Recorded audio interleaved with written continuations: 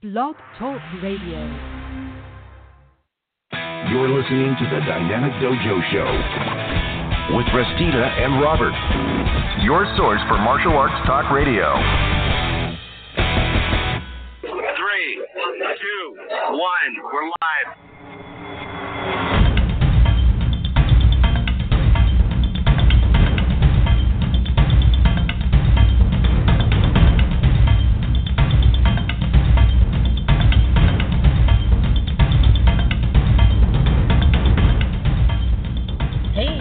Welcome to Dynamic Dojo Talk Radio with Restita and Robert. It is April 2030. It's April 30th, right, everybody? April 30th. And as always, I'm joined here at the studio helm with my brother in the martial arts and esteemed co-host, Sifu Robert Deal. Sifu Bob, how you doing today? So what date is it? I don't know, the 30th? Tomorrow's man. May 1st, so I just realized that. Nice. So everything's going well. It's been hot down here a little bit. Not too bad. Yeah.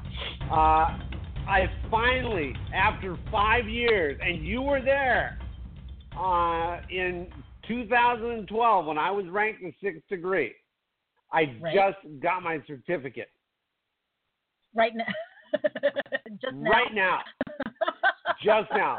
And it's signed by, get this, it's of course signed by Greg Woldridge. Right. Scott Jacoby. Okay. Eric Thompson. Okay. Jacob Bressler. Billy Burke. And Frank Dukes. Wow. Yeah. That's very cool. I mean, they backdated the absolutely. certificate, right? They backdated the I'm certificate. sorry, what? They didn't. They backdated the certificate. No. No, they didn't. So, it says April 30th. So technically, but you were my witness. I got it 5 years ago. Yes, you were there. You were a 6th degree 5 years ago. That's right. That's right. And they just had new certificates made, and they ranked Billy and Thompson to 7th degree, and Mike Rivera to 7th. And cool. me, they officiated by giving me a 6th. And everybody passed their ranking test today. We have 2 new black belts in Kang Swando, a new green belt, a new yellow belt, and I think second Q, brown. Oh, very cool. Very cool. They get a cheer, assuming I can find it. Here we go.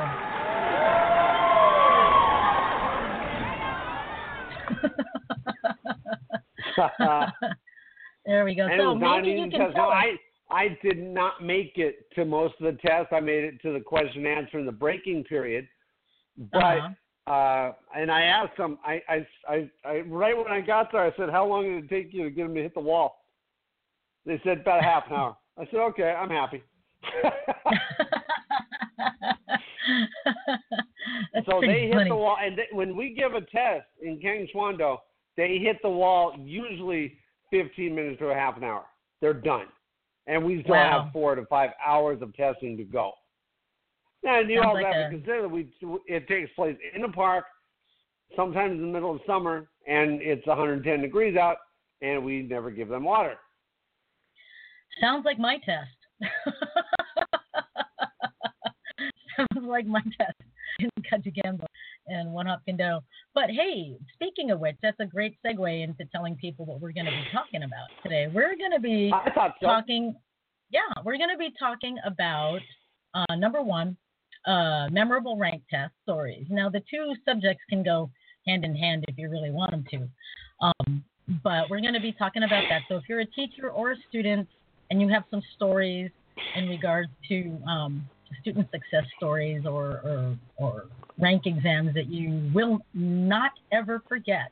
And remember, it doesn't have to be your student. You might be a member of a dojo or a dojang or a gun or something, and you remember a classmate that you thought might have never made it through the class, or had a hardship that they had to work through and stuff like that, and you remember them and they inspired you.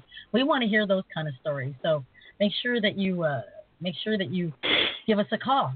There's our call-in number right there, 347-677-0699.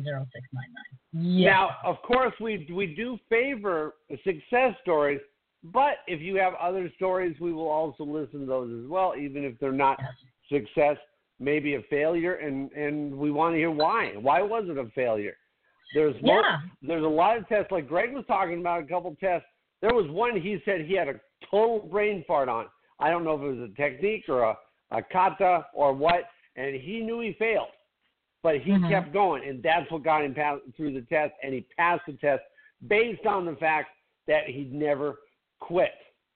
Exactly. Fake it till you make it. That's a mantra here at my school. If you don't remember, you just keep going and convince me. I tell them, convince me that's how the form goes if you don't remember the form. But we're going to be talking about that a little bit later. So give us a call a little bit later, or you can comment on our live feed. That reminds me, Bob, I have to go back and share the live feed on my personal page so people find it. That would help. Good idea, and I will also do the same thing. Yeah, so in the meantime, though, let's go ahead and get started with the show. Who do you have for birthdays on your end? Special mentions and stuff like that. Special mentions and birthdays. That would be tomorrow. This is where it's getting. I'm feeling like I'm getting old again. My niece, that used to be Tamara Deal, is now Tamara Ferrante. She is turning 31 tomorrow, May 1st. And she was, my sister-in-law was pregnant with her at my wedding. Yeah, wow. Now she's 31. Wow. Facebook friend, yeah, I know, tell me. Jasmine Stone, she's also on 5'1". On 5'4", Grandmaster Cecil Peoples is turning another year older. And on 5'5", we have Robert Redfeather and Gene Grossman. And who do you have for birthdays on your end? Oh, I want to send a shout out to a couple of people that are starting their birthdays. We have Lou Dwyer and Jennifer Yabut. They're celebrating today. And May 1st, my buddy Tom Dwyer, who is the host of the Big D Road Show. Look him up on Facebook. It's adult-oriented TV, so make sure you're not listening with kids on.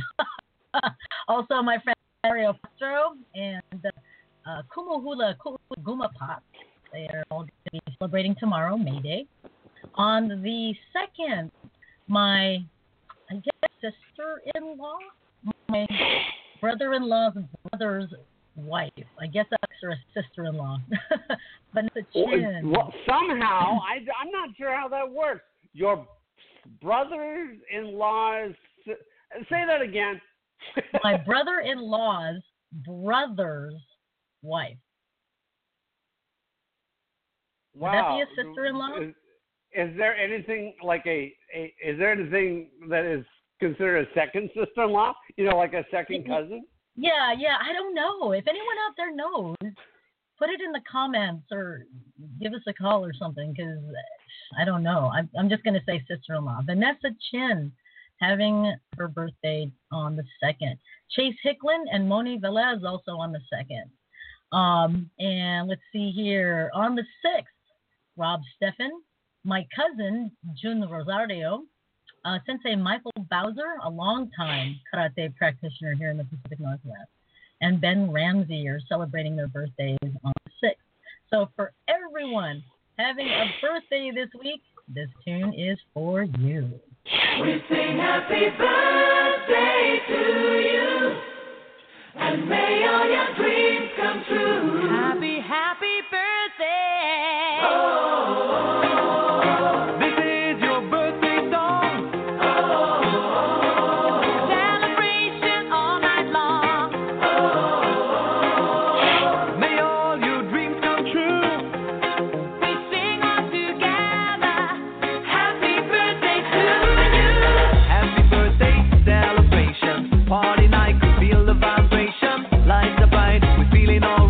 We're dancing till the morning light. Happy birthday celebration. Everybody gets the temptation. Once again, this is your night, and everyone feels right. Happy birthday to you, and may all your dreams come true. We sing happy birthday to you, and may all your dreams come true. Happy birthday. This is your birthday song. Celebration all night long. May all your dreams come true. Sing on together. Happy birthday to you. It's the perfect motivation. All right, everyone. Great birthday week. Make it a great week. All right. Any announcements on your end there, Bob? I don't have any at the moment. Don't have any? Well, let's remind everybody of Dragon Fest coming up Dragon August Fest. 5th and 6th. Yes, How did I the forget martial arts that? convention of the year on the West Coast. We'll Oh, my have Michael Jai White, Joe Montana, Cynthia Rothrock, Don the Dragon Wilson. We'll be there. We'll have our own section. We'll have our own booth going there next to the stage. It's going to be a great day. And then the next day, there's going to be like a red carpet over at the History Museum where you get to meet the people who showed up and have booths. You'll get to meet them face to face, Yep. like a red carpet event. Now, you it'll be cannot very fun. enter the day on the 6th without going to Dragon Fest. It's like 20. Don't quote me on it because I'm not positive. It's $25 for Dragon Fest and $5 for the museum. You have to prove that you went to Dragon Fest to be able to enter the museum. And it's going to be a great day. Yes, please, folks, don't try to build the system that way. Go to Dragon Fest. It is all proceeds go to the operation of Martial Arts History Museum, and I'm guessing some of the proceeds are going to help for a move. I'm hoping that's going to happen sometime this year. I'm hoping. Push fingers. So, anyway, okay. Well, don't forget that, folks. Mark your calendars. All right. Well, with that said, I guess let's move on to the health news.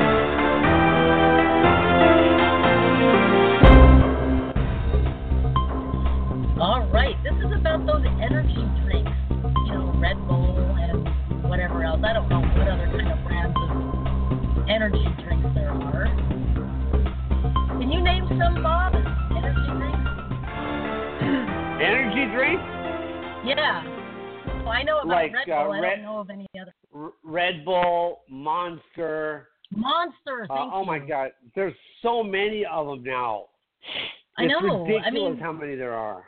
It is ridiculous. I was in 7-Eleven the other day, and I wanted to get a Gatorade, and I saw all these things that looked like big beer cans, but they were energy drinks. But the designs on them made them look like they should be alcohol. I was like, what? And, yeah. Ew. I tried a Red Bull once. Yuck. So, it was yuck. All right. So, this is about energy drinks. Now, drinking 32 ounces of an energy drink is associated potentially harmful changes in blood pressure and heart function that are beyond those seen with caffeine alone, according to a new study. So here we go. There are more than 500 energy drink products on the market. Did you know that? I mean, there is a crap ton, but I didn't know there was 500. And the increased popularity, isn't that crazy? The increased popularity is matched by a significant rise in energy drink-associated emergency department visits. Can you imagine going to the ER because you drank an energy drink? So manufacturers and fans of, I don't know how to tell that story without it sounding, like I did something stupid. But manufacturers and fans of these products claim that they're as safe as caffeine, but there is little evidence to support that claim. Caffeine in doses up to 400 milligrams. That's about 5 cups of coffee, folks. Wow. Are generally, I know. So, the Food and Drug Administration say that caffeine in doses of up to 400 milligrams are generally safe. While energy drinks usually carry caffeine in it, little is known about the safety of some of their other ingredients. And the study team writes this in the Journal of the American Heart Association.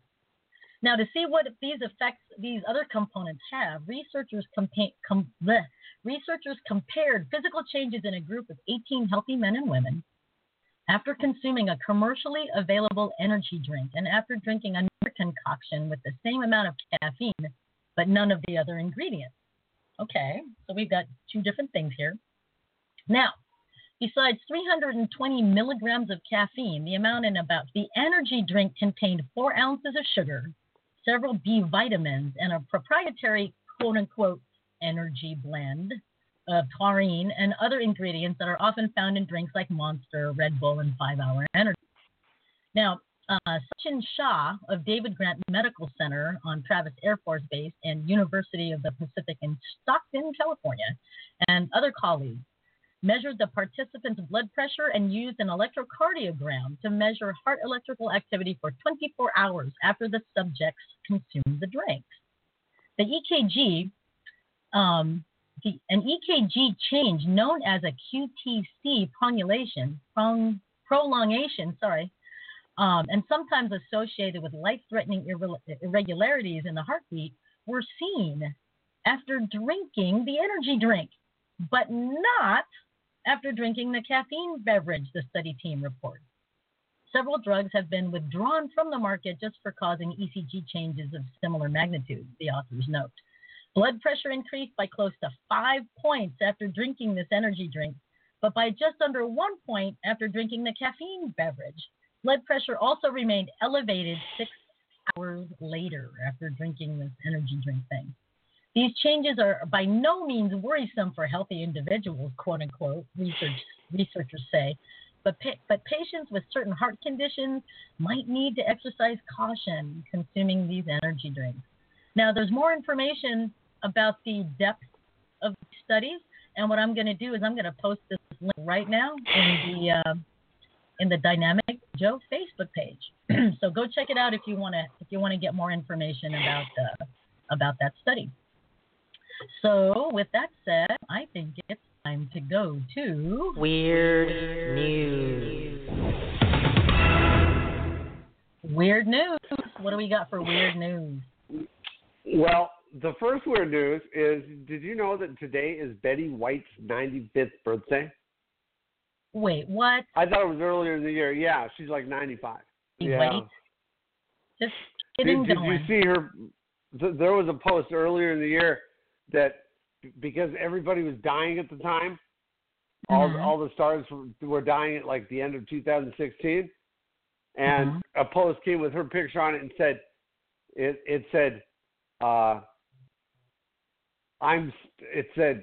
was a picture of her and it said, "I'm still here, bitches." That's awesome.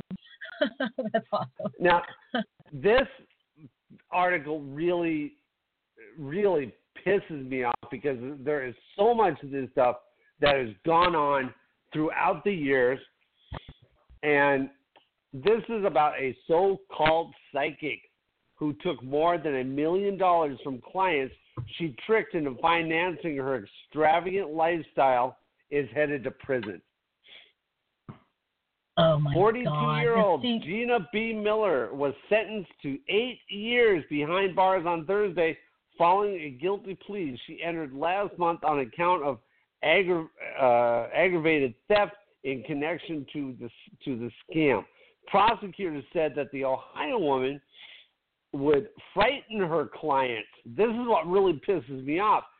She frightened her clients by telling them that they and their families would be hurt or killed if they didn't pay her to change their luck. She told one woman that, I know, right? I want to, yeah. Oh, no. She told one woman that her grandson wouldn't survive unless the client paid for Miller's Cadillac and told another that her horses might die. She also told a separate client that her house was in jeopardy of burning down. To avoid bad fortune, client paid Miller and with a variety of exorbitant items, including Rolex watches, diamond rings, cell phone, cars, and more. The scam ran from August 2001 to September 2015 at Gina's Psychic Studio in Mentor, according to Cleveland.com. So it's Mentor, Ohio.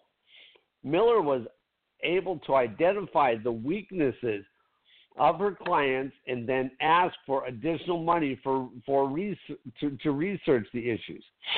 Prosecutors said she would proceed to tell them that they were cursed and that she needed more financial resources to rid them of the curse. Police began investigating claims after a client reported Miller's operation. An Ohio Bureau of Criminal Investigation agent then went undercover as a potential client to obtain evidence.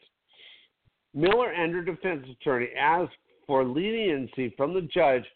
They claim that Miller is a primary caregiver for two teenage sons, one of whom has a mental illness. But Judge Vincent Galata hit Miller with a maximum sentence for a second-degree felony at the sentencing. Quite simple. You don't deserve leniency, Galata said. You deserve to be punished.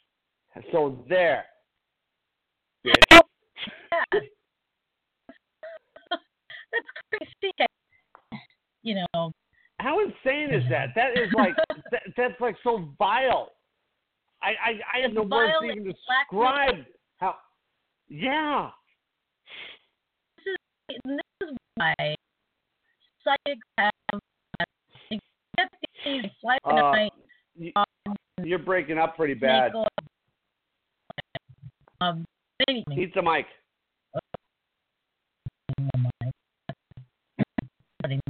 Eat the mic. I can barely hear you. I am.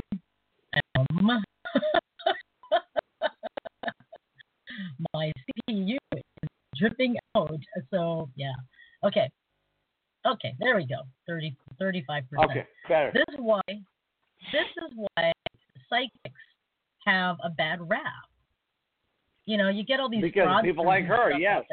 Yeah, makes you just want to right in the face. And then she wants lenience. She took over $1 million and wants the judge to go lenient on her. Leniency, my ass. Leniency. No leniency. I swear to God. Right in the kisser. Anyhow.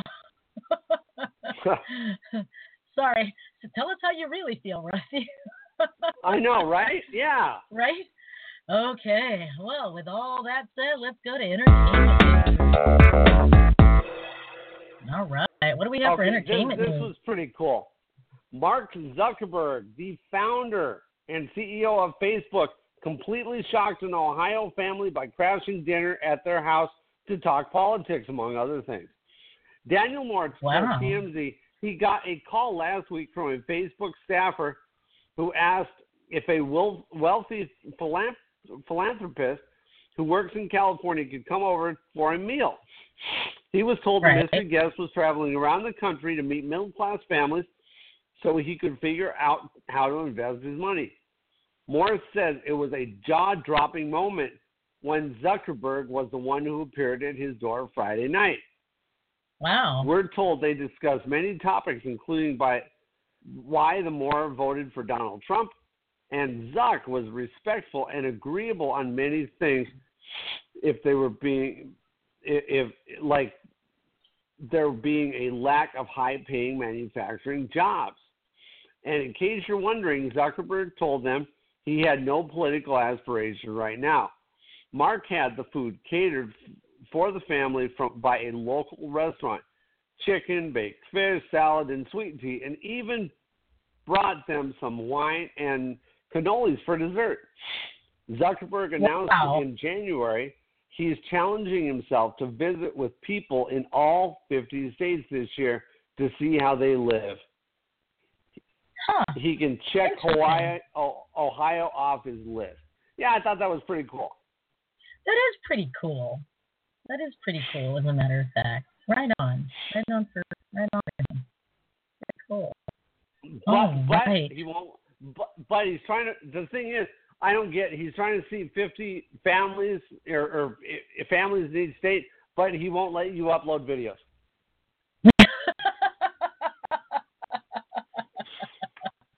Yeah. Right. Okay. I still don't know what video Facebook decided to flag on me, but I actually, I did just post a video today, so maybe it was just a week where I couldn't post videos. But when I was getting ready to get on the air here, I thought, where's my live button? And I couldn't find the live button, but I had to dig deeper into the menus, into the publishing tools to find where I can broadcast. Right. So I think I'm okay. Oh, I'm okay. So I told you this last night, and I wanted to share with our listeners. This was kind of funny. Okay. I, as an Uber driver, was going to pick somebody up, and the guy's name was Tor, T-O-R-E. I, knowing that you know how I think sometimes, I was thinking, okay, how can I make this funny? Right. So I get to the guy's house, and I said, how do you pronounce your name, Tor? And he said, yes. I said, oh, man, that means you have a brother named Rip and a sister named Shred, right? And he starts laughing. I'm thinking, thank God he has a sense of humor. And now me, I'm figuring that this must happen to him all the time when somebody, because he takes Uber all the time, this must happen to him all the time that people ask him, do you have a brother named Rip or, but nobody out of all his years, because he's like in his mid-30s, have never asked him that. Now, one thing my father used, never asked him, never said it. They'll ask him where the name's from. Wow. And it is a play on the name Thor, like the character. And see, my father used to do that when there was maybe a not so attractive woman. He'd say, "Oh, she's Lana Turner's sister's stomach."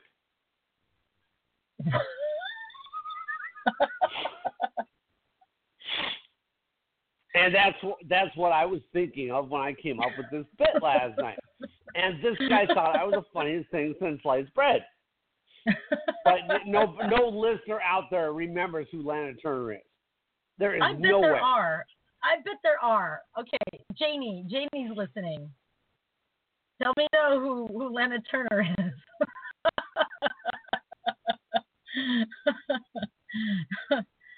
Oh, let me double check. Let me go back to the page here and see who is commenting. So who else is listening? Stay tuned, folks. Yeah, stay tuned, folks, because a little bit after 6:30, we are going to be discussing student success stories in the martial arts, or inspirational stories, and also memorable rank exams. If you've got a story regarding rank exams or memorable stories of success in the martial arts, like I heard a story about some guy that was homeless and a drug addict, and now he's like a very successful MMA coach and stuff like that, and completely sober and stuff. So we want to hear stories. It doesn't have to be as extreme as that, but we want to hear stories, no matter how small.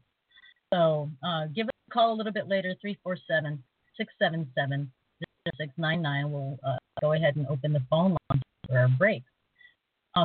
Now, Janie listening. Janie says, my husband's 37-year-old coworker died from drinking primarily energy drinks and doing stackers. What's a stacker? What is a stacker? I don't know. I was asking you. I was hoping you would know. What's a stacker? What's a stacker, Janie? What is that? And Wayne says, Bob, you old. Oh, bite me, Wayne. Yeah, call in and don't press 1 again. Go ahead. See if we answer the phone. What? Yeah. I said, call in. Go ahead, call in and don't press 1. Yeah. And Janie wishes she could go to Dragon Fest. So one of these days, girl, come on out. I'd love for Come you on and Donna down. to It's come out. August. Yeah. Come on down this year. Yeah. Well, I mean, I'm going to go ahead and say this, Janie, because I already told you, and then I think I mentioned it to Bob, but I want to nominate, and I'm saying this like publicly, I wanted to nominate Janie for the USA Martial Arts Hall of Fame for the Fullerton event next year, and also our sister next. Donna. I was going to say it's a little bit short time. No, for next year. And we both agreed. We all agreed, because I also wanted to nominate our martial arts sister Donna. But we all agreed that it was a little late, because I nominated them a couple months ago, and it was a little late. I mean, you can't plan for that, for a trip like that, right? So next year, Jamie, I'd love to see the USA Martial Arts. Don't worry, Janie. It took her 2 years to get me in. Yeah. Yep, 2 years. 2 years. I'm like, I want to nominate you. Okay, nothing happened. I want to nominate you. Okay, nothing happened. Okay, this year he's going. I know. She just never submitted my paperwork. Yeah. Yeah. Yeah, that's it. That's it. I was an idiot. All right. Well, let's do this, folks. Let's go ahead and take a quick break, and when we come back, we'll talk about some martial arts success stories. Write them in the comments below if you're watching the live feed on either my personal profile page or on the Dynamic Dojo Facebook page, or give us a call at 347-677-0699. All right, don't go away. We'll be right back after this. High school is a time for figuring things out, like finding the square root of x when your ex won't stop texting you, or how to write an essay on 12th night, the night before it's due. It's about making friends and making memories. It's about deciding where you fit, where you stand, and what you simply won't stand for. Long after class is dismissed, after you've left the halls and moved on with life, after you've forgotten all the answers to all the tests, you'll remember the day you figured out the kind of person you were going to be. Stand up for someone being bullied, and they'll never forget you. Stand up to bullying. In 50 feet, turn left. Why are you driving so slowly? After a few drinks, I'm taking it slow. Well, you're not fooling the cop behind you. What? Get ready to pay in 0.1 miles. Getting pulled over for buzz driving could cost you around $10,000 in fines, legal fees, and increased insurance rates. Nothing kills a buzz like getting pulled over for buzz driving, because buzz driving is drunk driving. Brought to you by the National Highway Traffic Safety Administration and the Ad Council. The Heart Truth is a campaign sponsored by the National Heart, Lung, and Blood Institute to raise awareness about heart health. One thing that everyone can do to support heart health is to get moving. Health and fitness expert Dr. Pamela Peak says that small steps can lead to big benefits. Throughout the day, just get up and move more. Park your car in the farthest parking spot. Find any excuse to walk as you live your busy life. The key to heart health is regular physical activity and a balanced diet. I help get my patients educated and motivated to stay active every single day. That's why I'm behind the Heart Truth campaign and those who partnered with it, like Diet Coke. Join them this month as they work to educate, inspire, and motivate by visiting dietcoke.com/hearttruth. Inside this little Burbank building. This is the first museum in the world dedicated to martial arts. It really reflects on the style and the philosophy of each and every different culture. White eyebrow kung fu, monkey kung fu, the animal styles, Shaolin. Talking about the ninja here. Japan had the samurai. Here we go into our Korean section. In fact, every corner of Asia and the Pacific has its own martial art. It'll be an absolute shame if one day you ask a kid and he doesn't know who Bruce Lee is. From the history of the Japanese samurai to the artistry of anime Enjoy a look into Asian culture by visiting the Martial Arts History Museum in Burbank.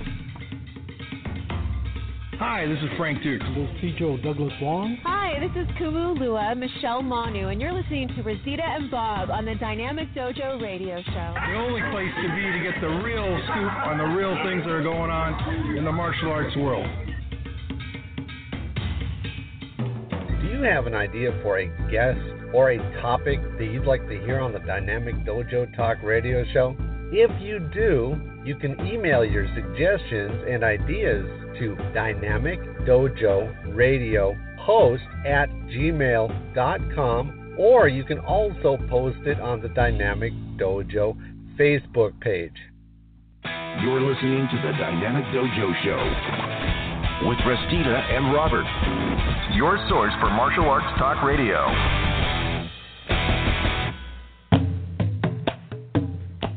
All right. If you're just now tuning in, this is Dynamic Dojo Talk Radio and Talk TV with Restita and Robert. Our phone number is 347-677-0699. Our topic of discussion tonight is student success stories and memorable rank exams. Not necessarily in that order. Give us a call or put your comments down below in our live feed and let us know of your particular stories. And if you do call, please press 1 so we know that you're in the caller queue. And then we'll go from there. So let's just start with us first. So, Bob, you just came back from a rank testing. And tell us a little bit about how it is, because I'm pretty sure, knowing the art that you're in and the people that are testing and the soke that is giving the test, that those students are never going to forget. Think for black belt. Tell us a little bit about it. They will never forget their yellow belt test, as hard as these tests are. They won't forget being able to not be able to sit down or stand up, right? Yeah, or breathe, or drink liquid, breathe. Yeah, or do anything that their body wants to do. The whole point of the test is to make them hit the wall, right? And then push themselves beyond the wall. This is typically because we work out in the park. That's where we train. This typically they hit the wall typically in the first 15 to 30 minutes of a test, and this test is several hours.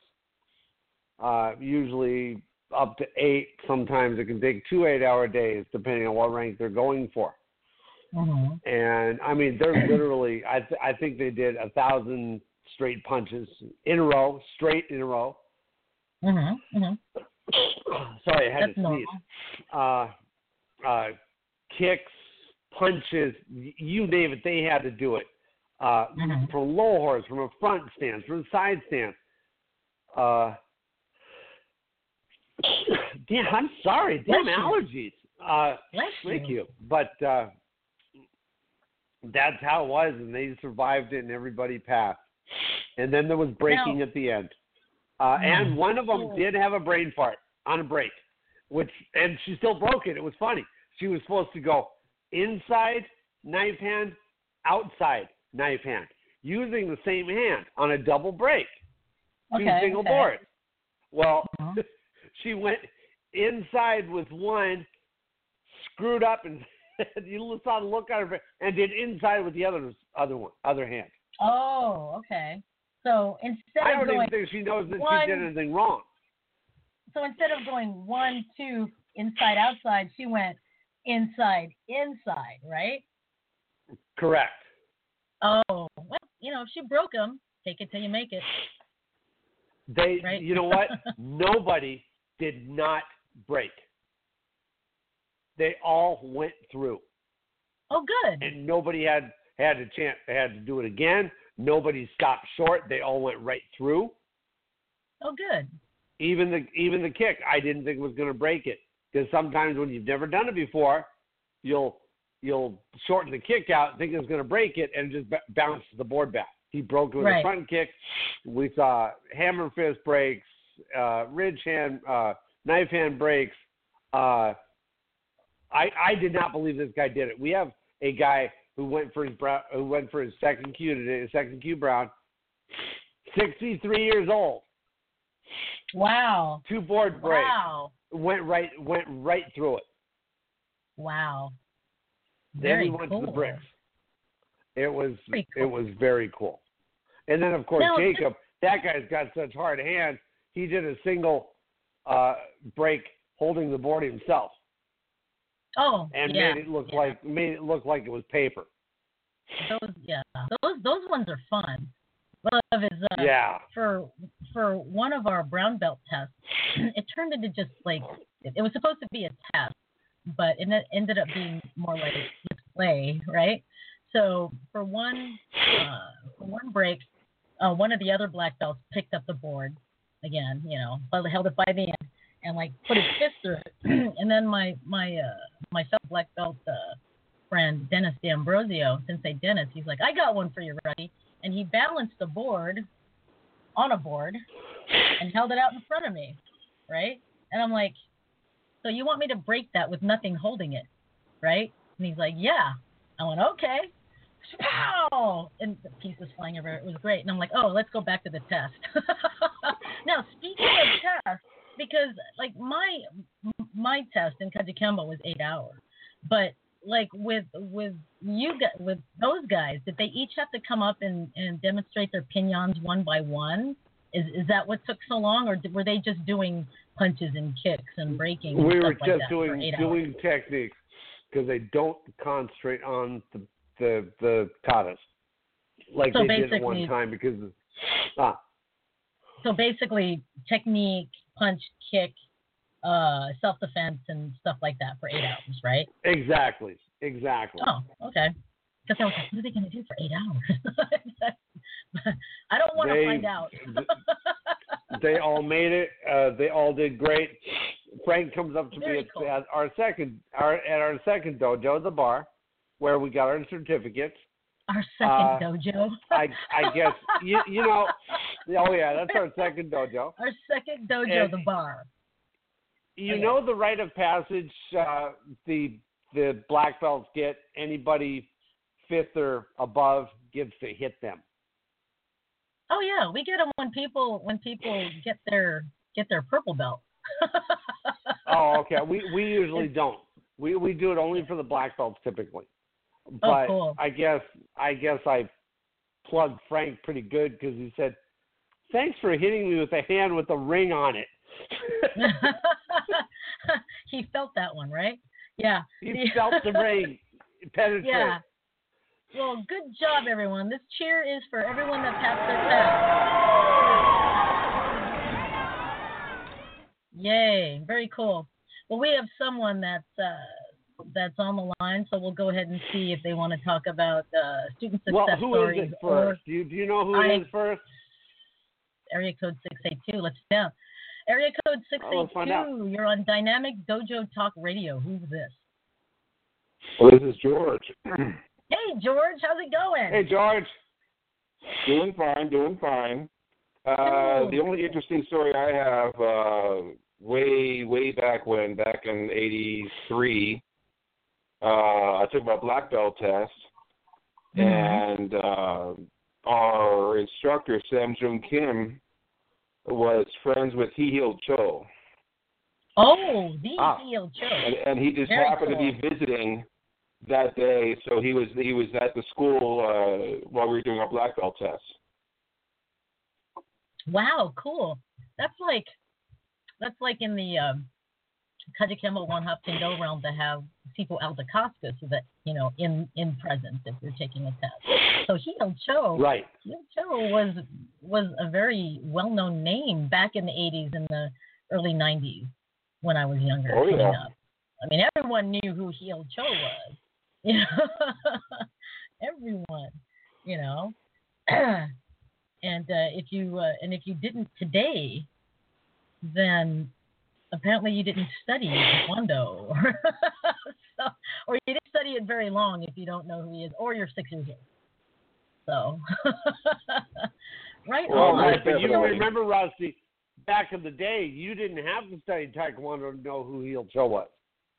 Yeah, exactly. Well, that's because everybody read Black Belt magazine, and everybody knew who everybody was, right? Everyone knew who James Loriega was, who Linda Denley was, who Frank Dukes was, who everybody, John Painter, I mean, all these well-known names, people all around our age know because we were raised on it. I studied karate and I knew who Il Cho was.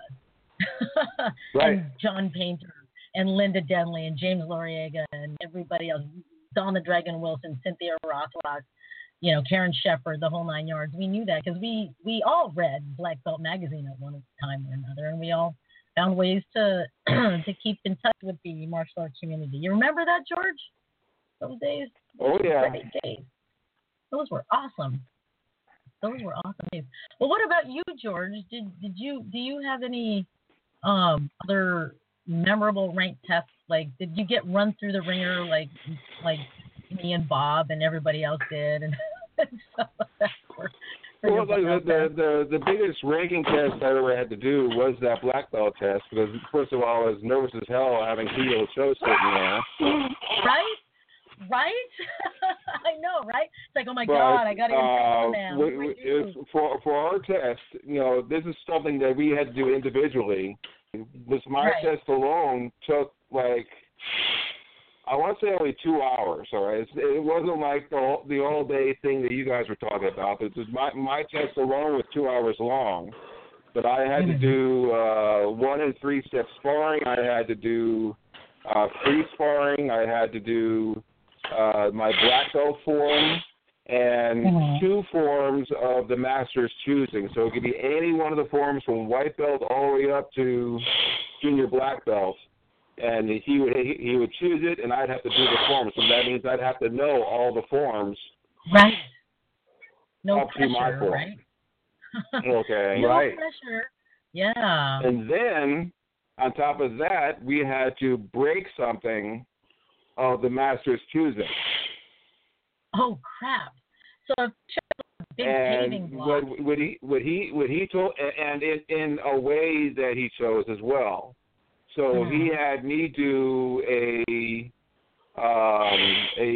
was sort of like, I want to say it was like a 4-inch by 2.5-inch cinder block that was like 2 feet long. It's like you use in gardens or whatever. Yeah. And I had to hold it with my left hand on the bottom and lop off the top of it with my right hand with a knife strike. Oh, wow. Dang. I did it. That's I had cool. a slight fracture of my pinky, but I did it. Yeah. Wow. That's pretty cool, actually. My gears are turning. I'm like, what do I want to do for my people? I know, right? I can hear it now. Yeah, they're all in the hospital because they broke their knuckles or something. No, for us, breaking is part of the end of the test where I ask the black belt candidates, is there anything else you'd like to show us? And if they want to put out some breaking stunts or whatever, then that's up to them. But, I normally don't make a big thing about breaking unless someone wants private lessons in it. Then, of course, then I'll go and stuff like that. But other than that, I don't make it a big thing because, even though part of me is a firm believer in the boards hit back philosophy, it is kind of fun, I gotta admit. It's a waste of money, but it's kind of fun. All right. Now, Janie, who is a loyal listener, she says, my last rank test, it was a small test, and we didn't have much support. The 2 other belts that were holding for me were scared. When I went to break, they collapsed their arms. They did that on 2 of my breaks, and I was allowed to re-break after they got their asses chewed. Oh, my gosh. Can you imagine? Oh, man. So it's amazing that's all that happened to them. Yeah, because if you don't have much support or, have other Jangs or other instructors or other upper ranks, attending a test, you won't have experienced people holding boards or bricks for you. You'll have inexperienced lower belts holding boards, and they don't know how, and they're scared, and I mean, people can get hurt. And I'm sorry you had to go through that, Janie. That bites, absolutely bites. Oh, and a stacker fog is a dietary supplement. It's a pre-workout supplement that you take. Oh, okay. Yeah. So they were taking energy drinks with stacking vitamins? Yeah. Oh, my God. Well, yeah, for weight loss. So, you can only imagine. I don't know what weight loss supplements are like nowadays, but like way back in the day, they had like uppers in them, right? Yeah. Yeah. So, you're dealing with uppers, and if this is the case, if weight loss supplements have uppers in them now, something with ephedrine at the end of it, some long word with adrenaline at the end of it, and you're taking an energy drink, gosh, that's a heart attack waiting to happen. Yeah, absolutely. Yeah, that's a heart attack. But, yeah. And, wow, just funky. My test was around 8 or 9 hours. And there was no food, no water. And this was for when I was going up for my apprentice black belt in the Faircloth method of one hop kendo. We were a little different. You had an apprentice black belt that you got before first degree. So we had to wear just a plain black sash. And when you got your first degree, you got what we call the hard sash, which is what they call it's called the cord belt. And I'm pretty sure a lot of Kung Fu people out there have seen the cord belts. But I was determined to get the apprentice black sash. So we flew down to Culver City to take this test with like 13 other people from all over the world. We had people from Germany, we had people from Portland, we had people from wherever else, right? And then of course our group from Seattle. And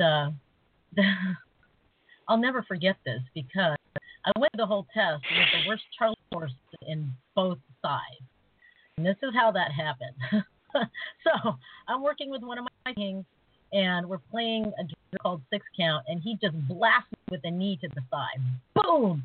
And my leg collapses, and I try to get up, can't put weight on it. And I'm like, okay, I'm good. Okay. Adrenaline dump right there. Boom. And then it's the other thigh. Boom. So I've got 2 bruised and Charlie Horse thighs. I can barely stand on them. Next, I'm warming up with my Sifu, and he accidentally plows me right in the temple with a knee. Boom. And I collapse in a heap. I just knock my ass out.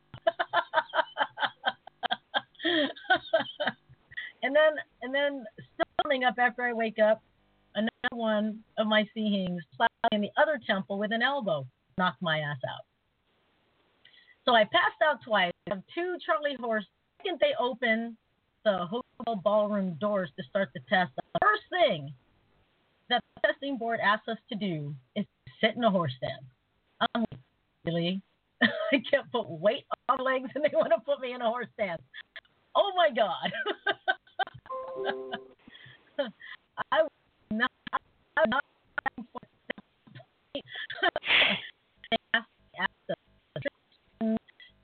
they made these breaking up again. Oh, okay. They asked us trick questions.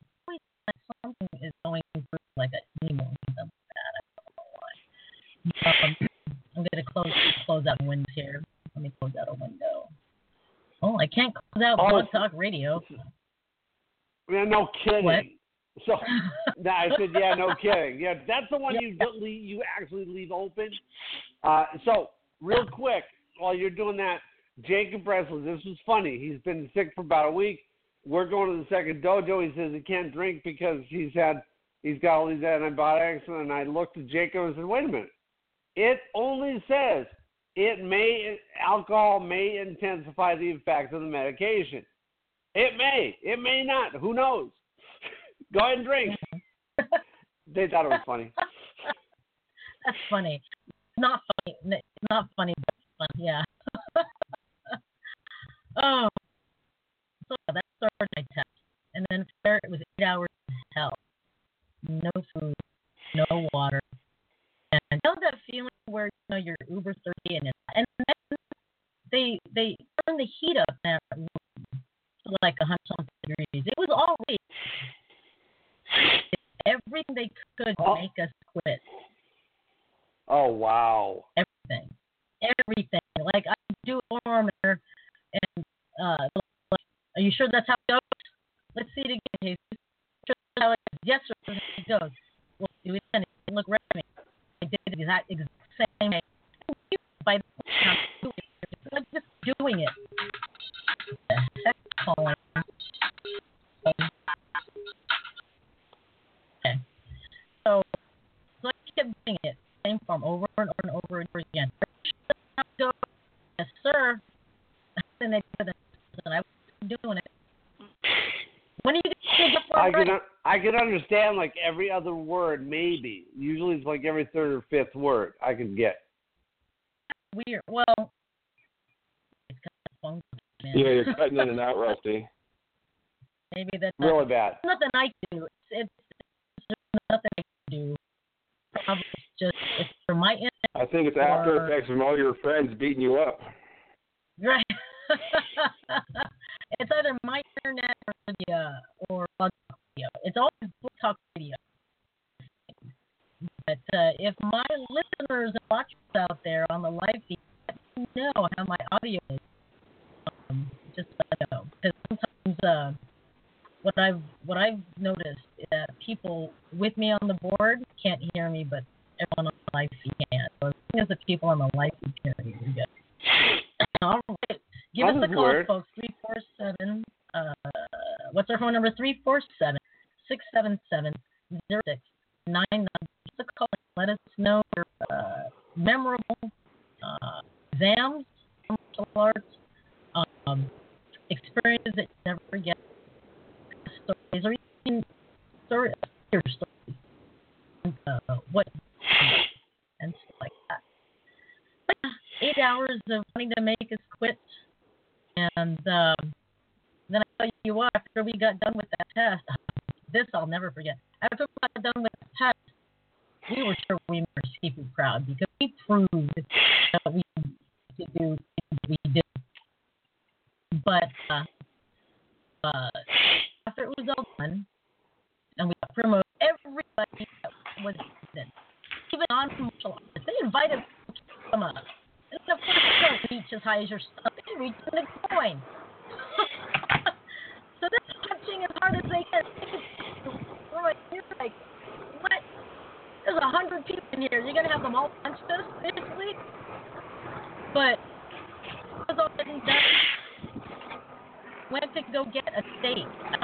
Me and Cheryl got the biggest friggin' steaks in the hotel restaurant that we could find. And the biggest ass tail. And it came to our table. And just as it came to our table, our party said, we're out of here, let's go. And we're looking at our food and going, we want this potato. Wasted. That will never forget. And then we ended up going to some restaurant with like crappy ass food.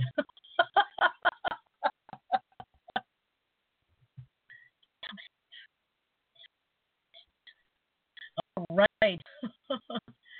Let's check the feed here to see if there's anyone else calling in with some success stories. And Jamie says, I hear you fine on Facebook. All right.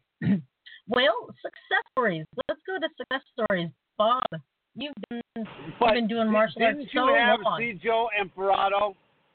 Oh, yes. Let me tell you guys about that. Oh, my God.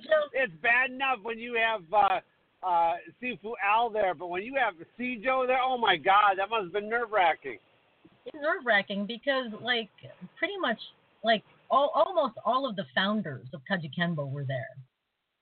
It was crazy. And all of the upper ranks, like Tony Ramos and stuff like that. It was like, oh, my gosh. You know, in fact, I don't remember if Eric Lee was there. I don't remember, but yeah, he got wheeled in by another person, and I remember this. My business partner at the time, Cheryl, he got wheeled in and he was coming through the floor, through all these people, that there was a part in the test where you had to have the other 13 or 12 people try to pin you on the ground for 3 seconds. And the premise was if they pin you on the ground for 3 seconds, you fail. Right? So it's like, what? Kind of like a double test. It was a test for the other people. They had to make a choice. Do I want to make somebody fail, or do I want to fail? Right. So they had to. Here to see if there's anyone else. Oh, wait a minute. Hold on. I'm hearing like awful. I'm hearing an awful echo here. Let's see. Okay. So anyway, I was first. So they tried to pick me up and put me on the ground, and I was swinging, and I was just like blah blah blah and blah blah blah. Right. Well, after I got done with that, it was Cheryl's turn, and Cheryl was an expert at keeping distance. So she kept all these people at a distance and would just pick off people with a good kick to the head or a punch or an oblique kick stop on their leg or whatever. And here comes Joe. And I kid you not, she bumped the guy out of the way that was pushing Joe and grabbed the handles behind his wheelchair and like hid behind it and like faced them all. You know, and it was like the coolest thing because Joe put his hands up. Oh my God! Really? Yeah, and people were laughing. Everybody was laughing, and everyone stopped for a second. And she's like, "Okay, I'm done." And he got wheeled across the room and stuff like that, and he was able to sit down. And Cheryl just wiped the floor with everybody. And he was watching our group because we were considered the outsiders, so to speak, right? Because we were adopted into the style. We didn't start off in One Hop Kendo, so we didn't have a lot of the technical requirements for One Hop Kendo. But Sifu Al was a firm believer in that if you embody the concept of One Hop Kendo, then you are One Hop Kendo. And we had to prove that we embodied that concept. And Sifu Al and Sifu Emperado and all the other upper ranks were watching us like hawks. And eventually determined they're Kajukenbo through and through. You threw everything at them, and they never quit, and they never questioned themselves, and they pretty much made us all look pretty stupid with their confidence. So promote them. And it was a great test. You know, I didn't get my apprentice flag. They skipped me to first degree. And I thought, wow. Yes. Yeah, I thought, yes. That was the first time ever in our lineage, under Faircloth and stuff, that ever happened. So I thought that was really cool. I'm really proud of that. But at the same token, after going through that, imagine what goes through my head when I hear people whining after 5 minutes in a horse dance. I'm like, oh, you don't know pain yet. You don't know pain yet. Stop whining. All right. So who's outside? Let me see here. It is Bob who is outside. Just had to double check. It sounded like a plane was going overhead. All right. So how about success stories? We want to hear your success stories, folks. Give us a call, 347-677-0699. Let's start with Bob. You've been around a long time. I'm sure you've seen a lot of great success stories. Do you have one you want to tell us about? Oh, man. God, there are so many. I mean, I've seen 5th degree tests. I've seen 1st degree tests, under-ranking tests. Everyone, I can't pinpoint one. Like today, they all passed because they never quit. Even Soki, Greg said that there is improvement needed. Yesterday, when we were teaching, there was absolutely improvement to the point where I'm thinking How are any of these guys ever going to pass tomorrow's test? They don't know jack.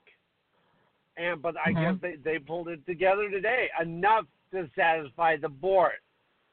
Oh, good. But there's still improvement to be needed. Well, yeah, I mean, these are the yellow belts we're talking about, right? Well, no, we were talking upper ranks, too. We were talking the 2 black belts, the brown belt, green belt as well. Okay. The white to yellow and the yellow to green, absolutely. That's a note back. They're going to need improvement. Period. Everybody does. Right. Everybody does. You know. Even at black belt. Definitely. Right. Yeah. So everybody passed. It was a total success story today. Very seldom do they not pass. It's not as old school today as it used to be, meaning that if your thumb was flared, let's say in a ridge hand instead of tucked, in the old days, the old man would make you finish the test, even if this flare happened in the first 2 minutes, make you finish the test knowing that you'd failed. Right. Yeah, that's pretty old school. And that's pretty... Yeah, that's really old school. That's really old school. And by today's standards, that's kind of petty. Because no one's going to give a shit, pardon my French, no one's going to give a crap if your thumb is flared a little bit when you hit someone with a ridge hand, as long as you hit with the correct part of that thing, right? It's kind of like saying, oh, you better tuck your thumb for a tiger mouth strike. You're not supposed to tuck your thumb for a tiger mouth strike. That's part of the strike. So it's kind of like, I would still, if I was around someone that did not promote someone who did phenomenal on their test outside of maybe their pinky flaring out a little bit on one punch, on one kata, I would start to lose respect, because that's petty at that point. But that is how it was. That's how it was, and that's how it was. I mean, we're talking 30, 40 years ago when he used to do that. I've been there.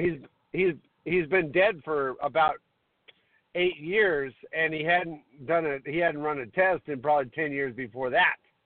Mhm. So I've been there. We've all been there, right, George? Oh yeah. We've all been there where they're like, I remember one time I was.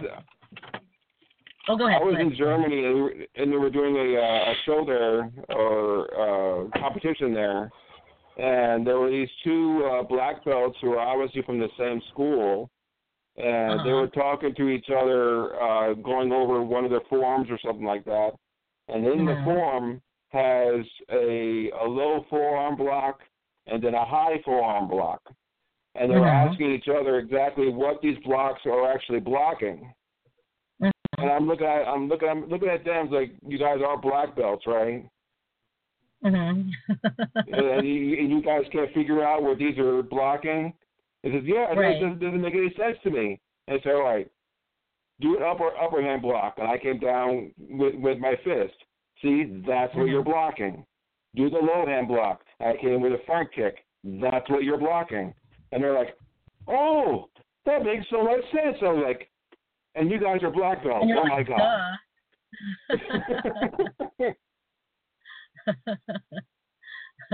You were talking earlier about the person on the wheelchair. This brings me back to a funny story. After I got my black belt, I taught a sort of a self-defense with a defenseless type of class, for women, for kids, for people in wheelchairs and so forth. And we had one student who was in a wheelchair, and I told him, listen, rule number 1, before you do any type of techniques, you lock your wheels, okay? Because you want to make sure that you're not rolling anywhere where you're trying to do something, okay? Right. And he goes, yeah, I understand that, right? So I put him in the middle of the floor, and I had this guy go, hey, what I want you to do is take a few steps away from the wheelchair and then come towards him like you're going to attack him and have him do his technique on you. And he goes, okay, fine, no problem, right? So the wheelchair's in the middle of the floor, and he takes a few steps away from him. Are you ready for me? He goes, yeah, I'm ready for it. So he starts running towards the guy in the wheelchair. He trips. He falls on the guy with a wheelchair who did not lock his wheels. They go flying across the room into the rolled mats. You know, they're both fine, you know, but they just roll right into the rolled mats, you know, and I was looking like, oh, please. And I went to the kids and like, what was rule number 1? Lock my wheels. Did you lock your wheels? No.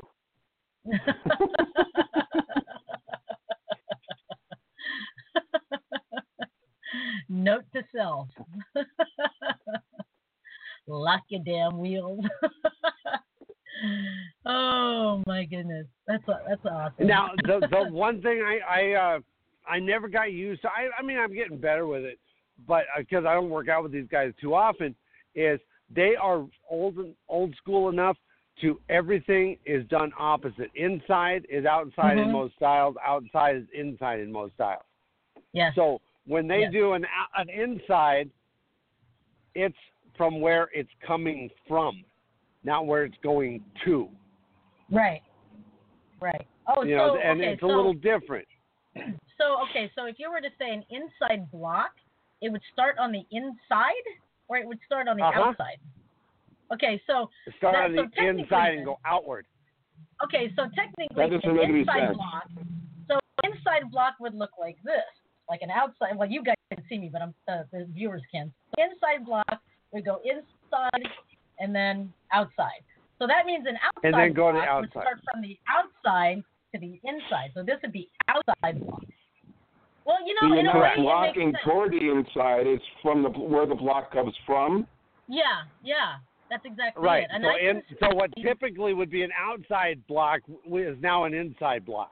An inside block, which makes sense if you're going to the inside of an arm, right? So correct. If somebody punched me with a right hand, and I used my left hand to go from outside to inside block on the outside of the arm, even though it's an inward block that most people know, then I can see why that is. But if you're doing an inside block to with the left hand to let's say their left punch, then what? So that's kind of weird. That is weird. I mean, but I get it. Nothing wrong with it. It's just I mean, it's the exact same thing. It's the exact same technique, just called opposite. Yeah. I mean, if we know it's an outside block, they call it an inside block. No difference. Mm-hmm. Well, that's same cool. thing. I just haven't been able to get used to it because I don't, I know it's an outside block, they call it an inside block. So when somebody's doing it, I go, okay, they're doing it right. So if they ask you to do a front kick, do you throw a punch?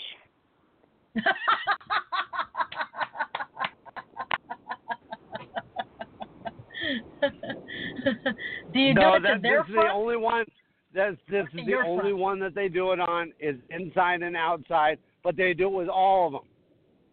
Knife hands. So an outside bear claw knife hand. Wait, is there? Is an inside. How do you? So an outside knife hand would be palm down, going. Wait. So if it was an outside knife hand, the knife hand would come from the outside to the inside, right? Correct. Palm down. So, inside would palm down or would come palm up? No, an outside. Wait. Oh, I see. Okay. Inside. I see it. Right. An inside would be palm up, going out, into out, right? Yeah, that would be an inside. And then the outside in that would start from the outside, going. And I'm so confused. well, palm up and palm down, does that makes a difference whether or not it's upper or lower, right? Yeah, I would that makes a difference if it's upper, lower, middle. Yeah, I would imagine. Yeah, because if you're doing an outside block, with knife hand, if it's an upper, upper quadrant, that would be palm up. If it's lower quadrant, would be palm down, right? Yes. Well, if it's on the upper quadrant, you've got the palm up, your palm facing you, then would it really be a knife hand block anymore? You see what I'm saying? Because if I'm using my right hand, let's just say I'm using my right hand, and I'm doing that inside block as they call it, that actually goes to the outside. If my palm is up or facing me, which is the same thing, then my knife hand part of my hand is facing to my left. But if I turn palm down in the upper quadrant, I would see that as a knife hand block. So I don't know. But see, that would confuse me. Even now, I'd be like a little kid going, I don't know how that works. Well, now we're having problems with it. But see, these guys start out as a white belt and they've known nothing else. That's the problem. Good. Is we don't come with an empty cup. It was good that they didn't know anything prior. Yeah, and as long as they understand, as long as they understand the language for their art, then they're good. They're good to go. Because I don't think anyone's gonna give a crap whether or not it's like palm up, palm down, knife hand, or inside or outside when they're defending themselves and kicking someone else's ass. It's the bad guy isn't going to go, oh, wait, you have to hit me with the other side, with that outside block or whatever, right? Well, and it was funny yesterday. He wasn't, one of the black belts wasn't covering his groin enough. So one of the senseis was there front kicking, and he wasn't covering enough, but he was also not connecting. And Greg looks over and says, next time he doesn't block, kick him right in the balls. And he said, it's amazing. Oh. A guy gets kicked in the balls just once. His hand's going to be there to cover. Yep. That's right, especially if you go commando. Especially if you go commando, which disgusts me, by the way, when I'm feeling things jangle around if I kick or I them know. or When you go to kick somebody in the groin and you can feel it going, wait. No, it's like a windshield wiper. With my hand. I remember back in the day when I was doing karate, one of the bunkai to one of our pinyon 5, kind of looks like this, right? Back then. It was a left palm block going inward toward the right shoulder, and you did one heel strike to the groin, and then you would pull as you sit back, and you do a left hammer fist, right? So the idea bunkai back then, the bunkai back was palm strike, grab, rip them out, right? Well, so we're practicing these or whatever, and I'm assuming that my partner had a groin guard. He did not. And, this was contact was being made, right? So everybody wore, groin guards, The women wore the weird diaper-looking ones that went over your gi and stuff. So we wore those so guys could hit us too. Well, anyway, I come after this guy. I'm assuming he's wearing something under his gi. Nope. I went in there and I went plow, and I went to go close my fingers and dingle, dingle, dingle, dingle, dingle. And I was like, what? Oh my God, that sound effect was classic. I was like dingle, dingle, dingle, dingle. I was like, what the hell is that? Oh, if you don't know, it had been a long time. It would have. I knew what it was. I was just like, oh, okay. Well, then why'd you ask? You're like, what the hell is that? I'm used to palming, the front of a groin guard and then grabbing it and going snap. Right. That's what I'm used to, right? And then they go, oh, that was a good one. No, dude was wearing nothing. Dingle, dingle, dingle, dingle. What? Where is still said thanks. That was a great one. Yeah. Yo, we're freaking going to the groin guard. He said thanks, my ball had an itch.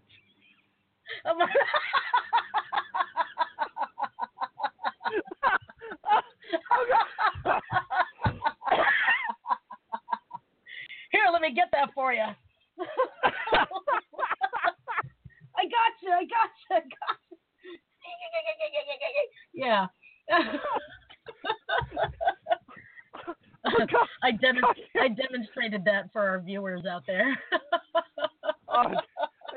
Oh my God, I'm crying here. Jesus Christ.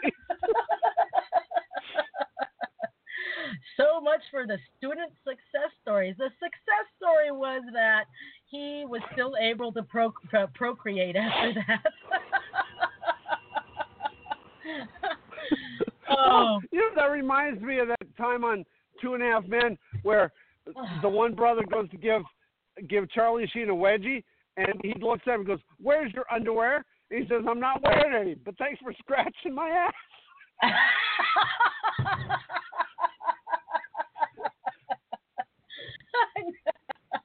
Oh no.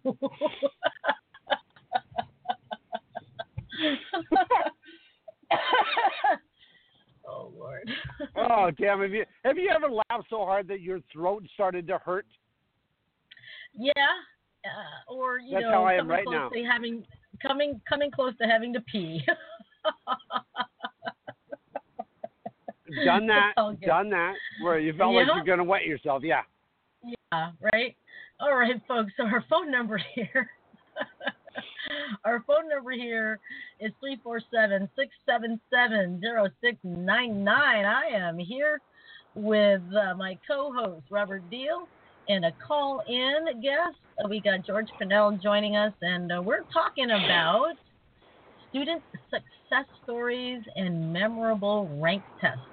If you don't want to call in, which I implore that you do because it's funner, if you don't want to do that, just put your comments down below on the live feed, and let's talk about it. Yeah, Bob? I did try to contact Patrick McDaniel to call in because I bet he's got some stories. You know, coming from Judge Campo, I bet he does. Well, yeah, considering, who he teaches. He he teaches a lot of great. Well, he teaches doesn't he still teach in a community? I forget if he teaches in a community center or if he's got his own studio. No, I think he has a brick and mortar. Yeah, I think he does have a his brick own and studio. mortar. Yes, you're right. Now I remember. But he's taught in so many venues, and I know he's helped so many youth, at-risk youth, and that's good. One of my seniors in Kajikamba One Hopkins Dojo Chan Spa, Daisy LaPointe, who also is a past. Oh, I love her. I know love her. Everyone loves Shifu Daisy, Miss Daisy, right? The she joke is so don't cool. be driving. She is, and for the longest time the joke was don't be driving Miss Daisy crazy. She will kick your ass. No, because she will beat your ass. She will. Don't you look at her and you're thinking. Oh, go ahead. She's one of these people that targets at-risk youth. Yeah. And has been very successful at it. And I kind of want to put a shout out there to Sifu Daisy LaPointe and the Garfield Teen Life Center in the Seattle Central District, not far from Garfield High School. That's why it's called the Garfield Teen Life Center. That is a place where I tell you what, this is what it's like. At night, Friday night, Saturday night, in the Central District, where the Garfield Teen Life Center is, it's pretty much the middle of the hood. It's the middle of the hood. And if you go there at night, everybody and anyone is on the streets at that point. And anyone and everyone is welcome to come into the Garfield Teen Life Center. So you've got kids, you've got Mexican kids and African American kids and white kids coming in and playing basketball and stuff like that. But if you're from out of town or if you're not used to being in a neighborhood like that, it could be scary. It could be scary because, you don't know who's a gangbanger or not. And it could be scary because you might have anywhere between 1 to 2 police officers on duty in the Garfield Teen Life Center. So that's telling you something, right? Well, you see, I remember one of the first times I visited there, I was standing outside with a friend, and these tough-looking guys came in. tough-looking youth, let's say, teenagers and stuff. And they look tough, hands are sagging, this and that and the other. They just look hard. They look hard. Well, after a while, I went and changed and got ready to do Sifu Daisy's class. And guess who's in the class? These hard-looking dudes. And they're in their kung fu pants, and they got their yellow sashes on and their T-shirts on, and they're working their forms, and they're yes, ma'am, no, ma'am, thank you, Sifu. And when I got introduced to them, they bowed, and the gentlest voices came from these young men's mouths. At the time, I was a Sihing, and they're like, Sihing, it's a pleasure to meet you. We've heard so much about you. We're honored to meet you. And I'm like, whoa, what? So that was a lesson to me to not judge, right? Because Kung Fu will fix that. And Kung Fu did wonders for these kids, wonders, They came in looking all hard and like gang members and stuff like that, but the second you put them in there, they were yes, ma'am, no, ma'am. They did exactly what they were told, and they did it quickly. And, we have Sifu Daisy to credit for that. They respected her. And if anyone messed with Sifu Daisy, and because there were always newbies from out of town that would come in and try to mess with the old lady, boy, tell you what, that whole community center would rally right behind her. And as if, Sifu Daisy could, kick ass on her own. But, man, to have that many people behind her like that, and for me to think, oh, my God, these are all gang members. No, they're not. So that taught me a big lesson how not to judge people and stuff. So kudos, Sifu Daisy, if you're listening. I love you. I miss you. I promise I'm going to come and visit one of these days. I promise. So, but those are success stories right there. Right there. I want to also put a shout out. I also want to put a shout out to Vince Gist, one of her students. When he first came to her, he was very young, and throughout the time he was growing up, even while doing Kung Fu and Kajikembo with her, he, we all deal with demons as we're growing up, right? We all deal with our crap and stuff, and he dealt with it. Oh, Rusty, I've Kung got Fu. to interrupt you really quick. Sure. It looks like my call has come in. The one I wanted to talk to has come in. Oh, okay. Let's take it. Area code 704. I think this is Professor Patrick McDaniel. Am I right? That is correct. How you guys doing over there? Yay! We are doing well, awesome, Professor. Yay! Now, Professor, I don't know if you know the topic or not. I wanted you to call in because you've got a ton of experience. I sat on a testing board that was a little rough today, and we're looking for success stories of past tests, no matter how hard they were, but we want to hear about your testing and your successes while you were testing and what you were looking for, even if, let's say, one of your students had a complete brain fart and forgot the form completely. What did you do, and how did they react to their mistakes? Okay. No, I was not aware of the topic, but I guess if I understand what you want, let me give you this. I have, and I'm not claiming to be the only one that does this. I just, I'm a cat that was left alone for a long time. You guys remember my story.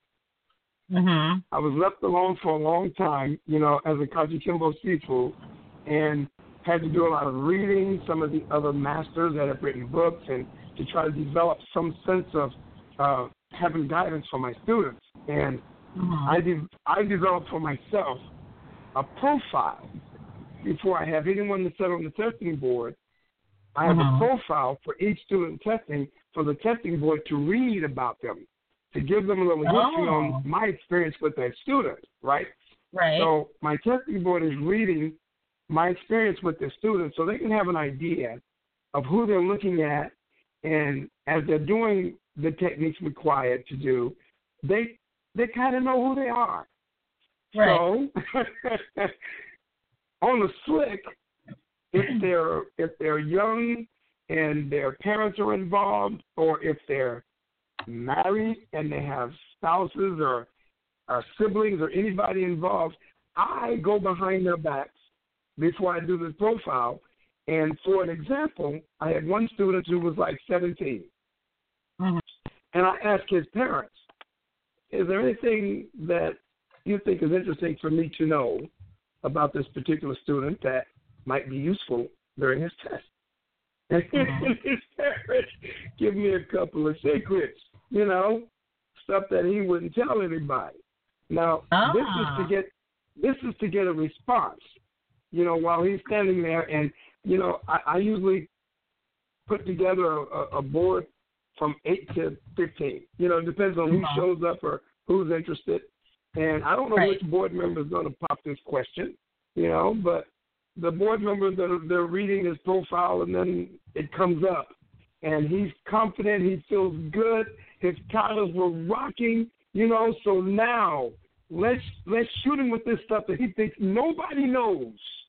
Uh-huh. And this board member shoots this question at him. And this was a question involving a girl that he had snuck into the house. Oh, no.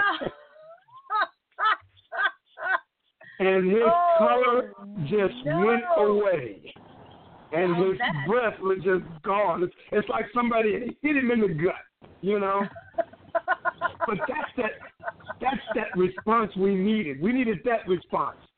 This is a test. Now, how are you going to react to this now? How are you going to come out of this? Holy man. First look on his mind is, how in the hell did you know? That look is on his face. How did you know? Oh, my gosh, that's awesome. That's kind of good to see. It's good to see, because we're training people to handle situations on the street and not always fighting situations. We want martial artists to be prepared. Chance favors the prepared mind. I want you to be prepared in case someone is attacking you or your loved ones. I want you to be prepared if you're just faced with a situation where someone needs some advice, or you need to know how to listen to them, or they come to you with questions. We want them to be prepared. And that was something that would catch them. So how in the hell did you know about that? Well, how are you going to respond to it? So, exactly. There's one scenario, and he is really one of the best teachers that I have taught right now. He's one of the best teachers. He teaches at one of the schools in South Texas. Very cool. So does that help? Yes. Yeah. That's memorable. Now, Professor, what do you do? Because they're going to run out of stories. Do you try to get one per test, or do you do it one time and that's it, or how do you handle that? Well, that is what you do for black belt testing. Oh, okay. Yeah, you do that for black belt. Yeah, that's the big bang. That's for black belt testing. This is the ultimate test. Here's the thing that I have with younger children that are not necessarily testing for black belt, but more advanced rank, maybe intermediate or advanced rank, and we really have to know that they're taking care of their business at home. So I make sure that the parents understand how important this is, how essential it is. How is this child behaving at home, and I need you to tell me the truth. And I build a rapport with my parents to where they'll tell me the truth, because I have to make them understand this is important. I can't train martial artists to come home and disrespect their parents, or to go to school and be a hellraiser in school. I need to know the truth. And the parents will be they will be truthful with me, and they'll let me know if he's being a hellion at home, and that's something that comes up on the board. It will come up on the board, And this is what I like. When I select my board members, if a board member reads on the profile that this child is disrespecting his parents, man, it'll be anywhere from 6 to 8 of them laying into it. And that just lets them know how important it is to know how to behave at home. We are not going to recommend that you move on until we know you understand that you know how to behave at home. You know? Amen. So that's one of the things I do with the profile. Amen. Amen. And you know, I remember when back in the day when if a kid took martial arts, and if the parent says, you know, what would happen if Sensei blah blah blah blah blah blah found out about this? It would scare the mess out of the kid. Right. It would scare them. You know, and even before that, if someone else said, now what would your mama think about this? It would scare the hell out of them. That doesn't happen anymore. It doesn't happen anymore. You know, and that still happens in my system, and yeah, let's welcome that. You know, let's welcome it. You know, because once they have a respect or fear, whatever the hell it is, for their sifus or their senseis and their instructors at the schools, once they have that kind of respect, now I can work with something. Yeah. Now I have to make sure that they understand, look, I'm secondary. You're afraid of me because I can wipe your ass out. Now, that's why you're afraid of me. But let me make sure that you understand that I'm secondary. You're supposed to treat your parents with this kind of royalty and respect. You know, because I've got their back. Now, when they come to me and say, look, Professor, we have a problem, I'm not on your side anymore. I'm on your parents' side. I'm on your parents' side. So you have to know that they're first. Yeah. Yeah. Definitely. George, go ahead. Well, in our school, we had a really good relationship with the local schools as well as with all the parents. So if we had word that any of our students, because it was understood with all these students, because we had kids in classes, that if we heard anything about any of the kids that were fighting in class or telling people that they were kick their butt or something like that, we would hear from the school that this was going on. First, we would contact the students' parents that we heard from the school, and then we would tell the parents, "Don't have your kid come in for a week," and the kid would be kicked out for a week. And I remember we leave it up to the parents to tell them exactly why they'd be kicked out for a week. Yeah, and I remember when something like that would be devastating for a child. You know, because they respected their martial art or respected their sabum or their sifu or sensei or what have you, they'd be so distraught that they did something that warranted being kicked out of class. And the sad thing is I'm seeing more and more of kids wanting to be kicked out of academic classes. You know, like math. Oh, I'm going to do something wrong, so I get called out of math class because I don't want to do this crap. And it's like, see, yeah, really, you know, using it as escape, right? Yeah, right. And I don't. It depends on the case. I don't do a lot of recommending that you keep them away because I actually want to handle them. You know, I actually want to bring up scenarios and stories. And it just depends on who the children are. You have to be careful. You know. So depending on the child or the situation, I'll tell a story. But I'm talking to the whole class. But the one whose toes got stepped on, he knows I'm talking to him, or she knows I'm talking to her. Yeah. But I don't call him out. Just kind of depends on the situation. I don't call him out in front of the class. Now, there are some scenarios where they need to be called out. Boom. They need to be called out in some situations. But you just have to be careful with it and make sure that you're not wrecking their nerves the wrong way, because the truth is the children today are not like we were. We were more resilient. We were definitely more resilient. And the students that I had in the late 70s and the 80s were more resilient. It's a different set of children now. You know, they're growing up with this political correctness, and you can't hurt anybody's feelings, and you got to be careful, you know. And That's why I do build a rapport with the parents and the gentleman that just spoke, the rapport with the school as well, because I have emails from the teachers directly to me as well. So the gentleman that has a relationship with the school, I understand that, and I applaud that. That's a good idea. It's a good plan. It is. Because teachers, they email me. They really do about those children. I do demonstrations at the schools where my children attend. So those teachers come to me and say, hey, I want to know if I can keep it. You're exactly right. Yes, you can. You know? So it's good to know. And some information I get from the teachers, this child cries a lot. This child is timid. It's hard for her or him to stand in front of a class and do a presentation, you know, and they let me know little things like that. I'm like, that's good to know. That's good to know, you know, because if you spend time with me, you're going to know how to present in front of a group of people, you know. Right. So, yeah, that's good stuff. Yeah, definitely. Well, definitely. That's a great idea, Professor, because you can work on their presentation skills with them and get them to be better students if you have that kind of information. Exactly. Right. Exactly.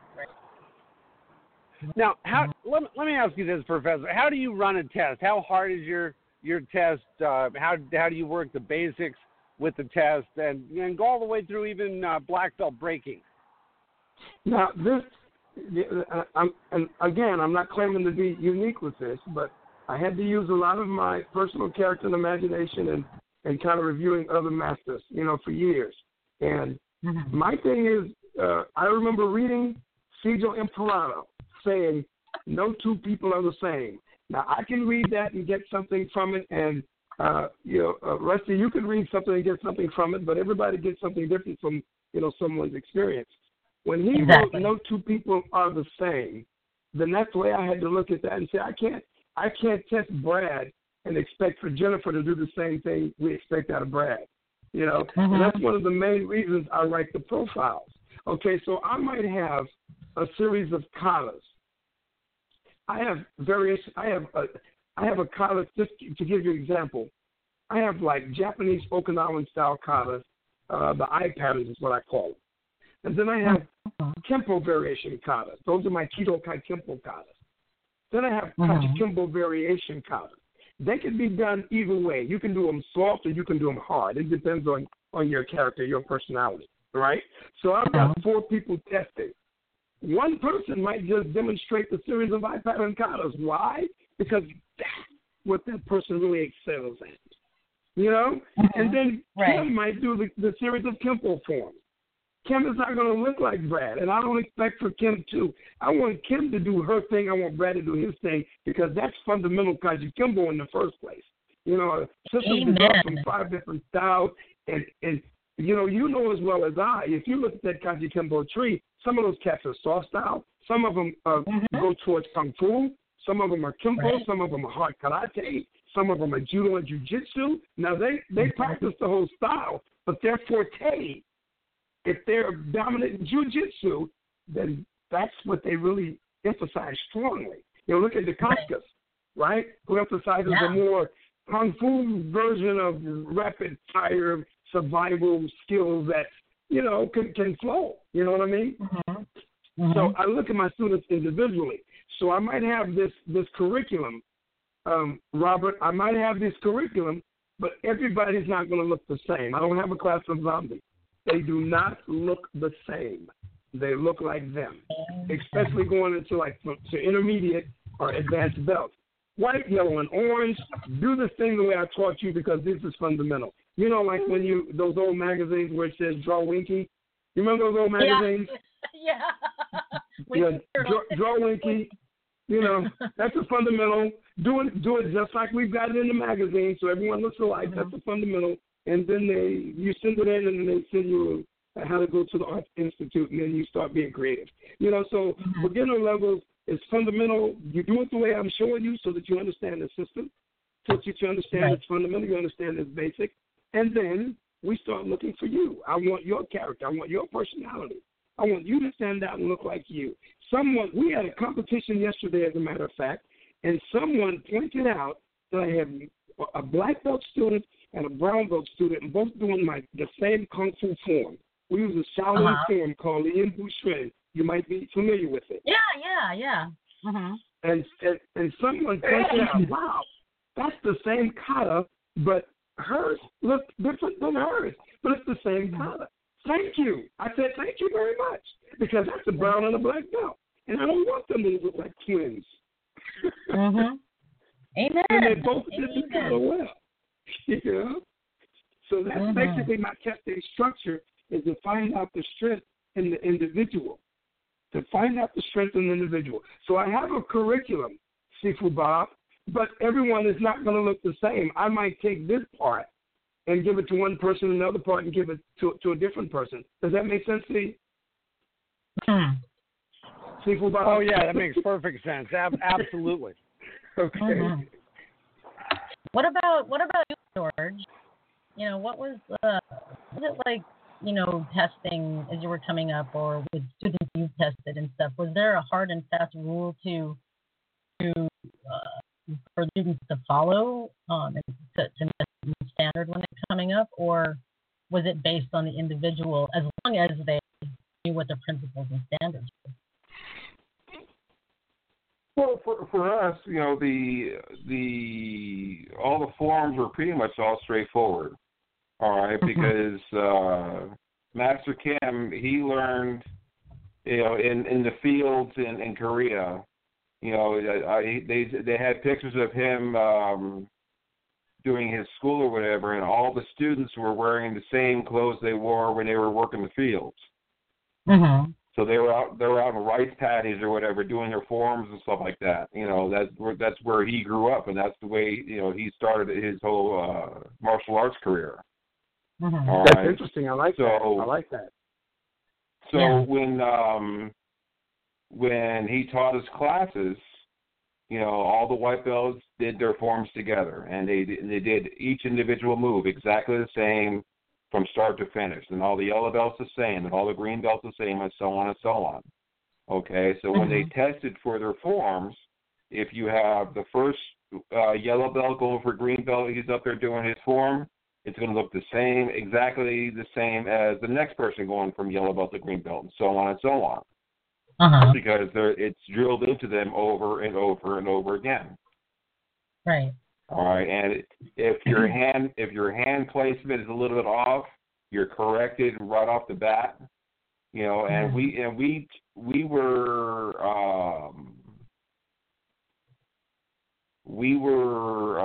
training our students to correct each other as well.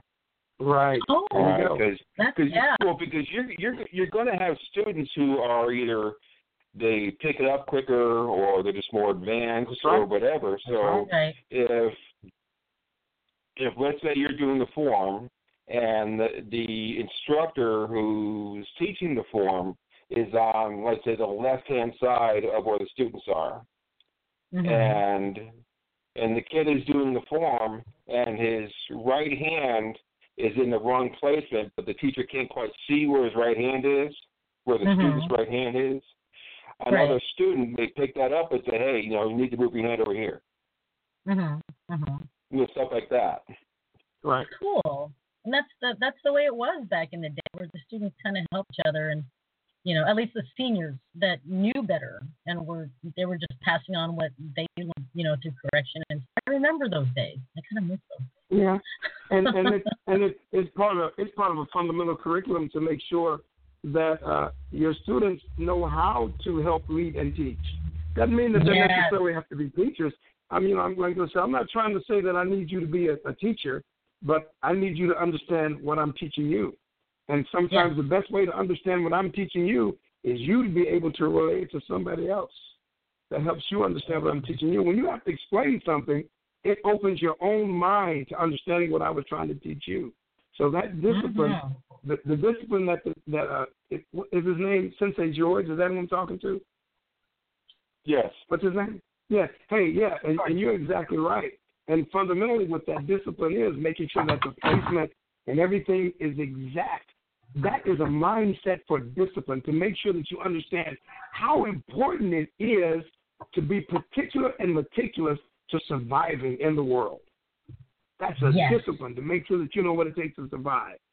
So that's awesome.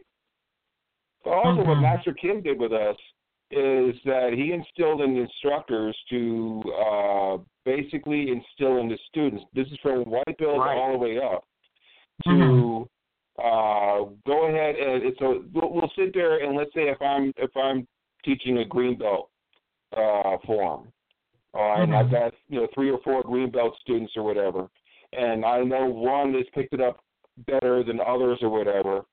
I'll sit there and dream up a reason to leave the floor for a second, and I have that one student say, "All right, you go ahead and run that through the form real quick. I'll be right back." Exactly. And I'll run to the other room or do something just to get that kid a little time up in front of the class. Right. That's important for him. It is. Exactly. Yeah, it is. Amen. Definitely. Bob, are you still there? Granted, I can't sit there and dream up a reason to go to the bathroom 15 times a day, but Right.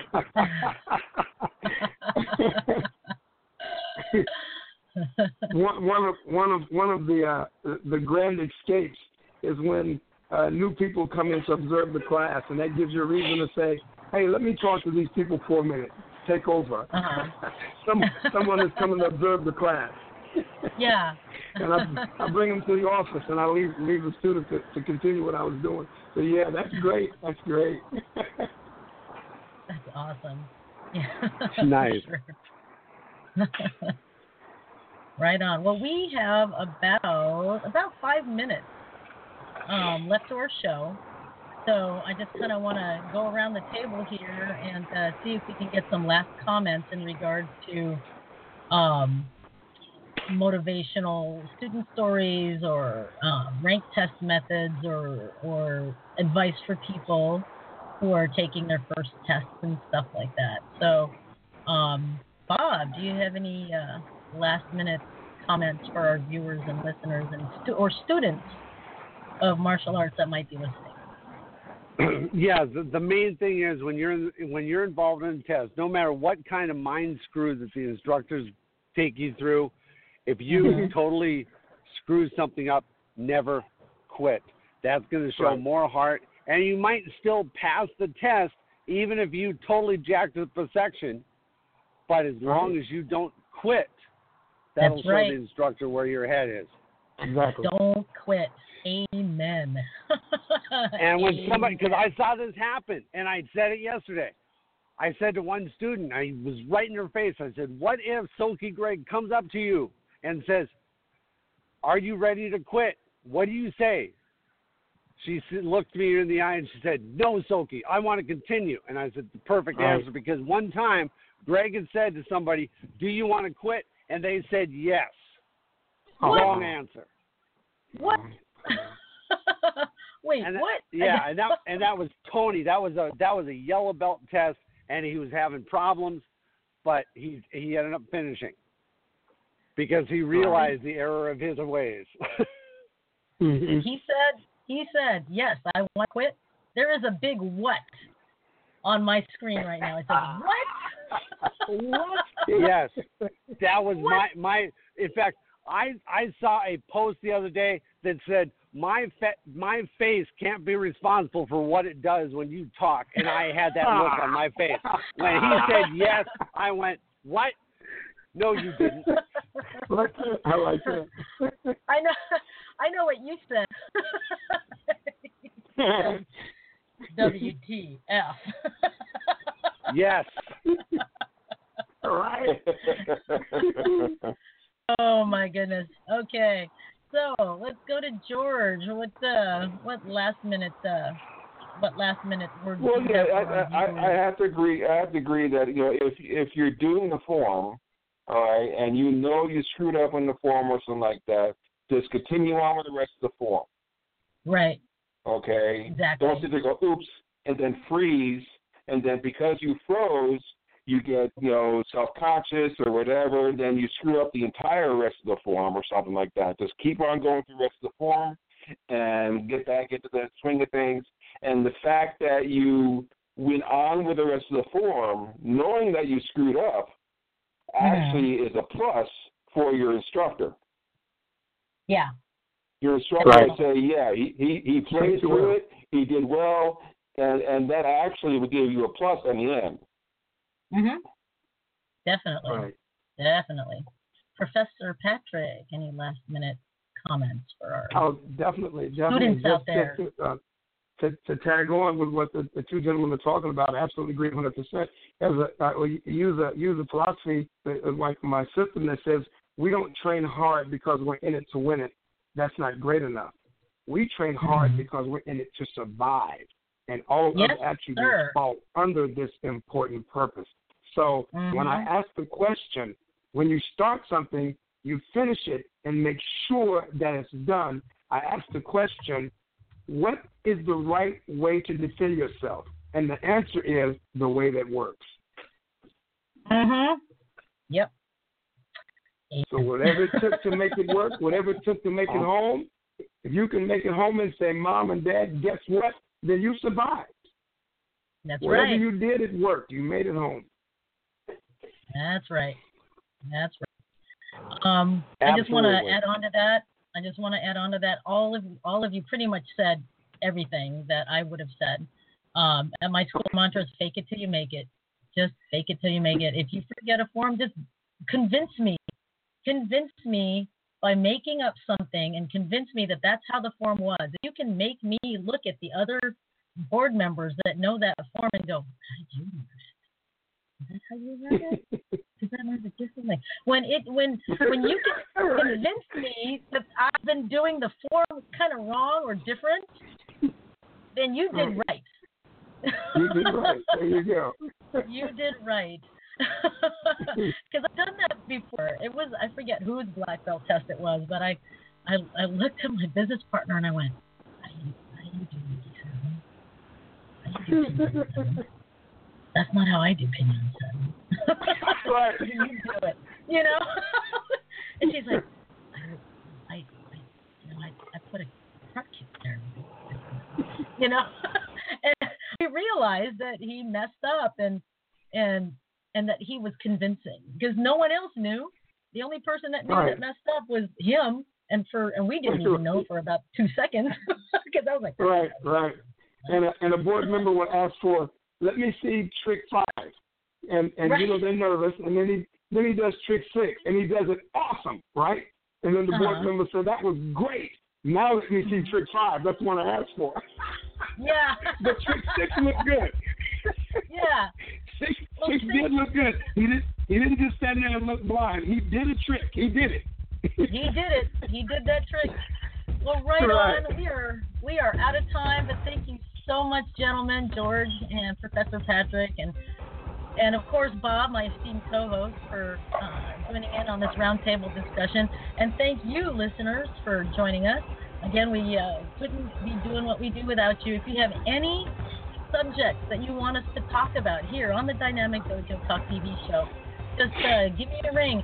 Give us a message on the Dynamic Dojo Facebook page, like that page, or catch me on my personal profile page and throw some subjects at me, and we'll make sure that those get discussed. And if need be, we'll get experts in particular fields as well.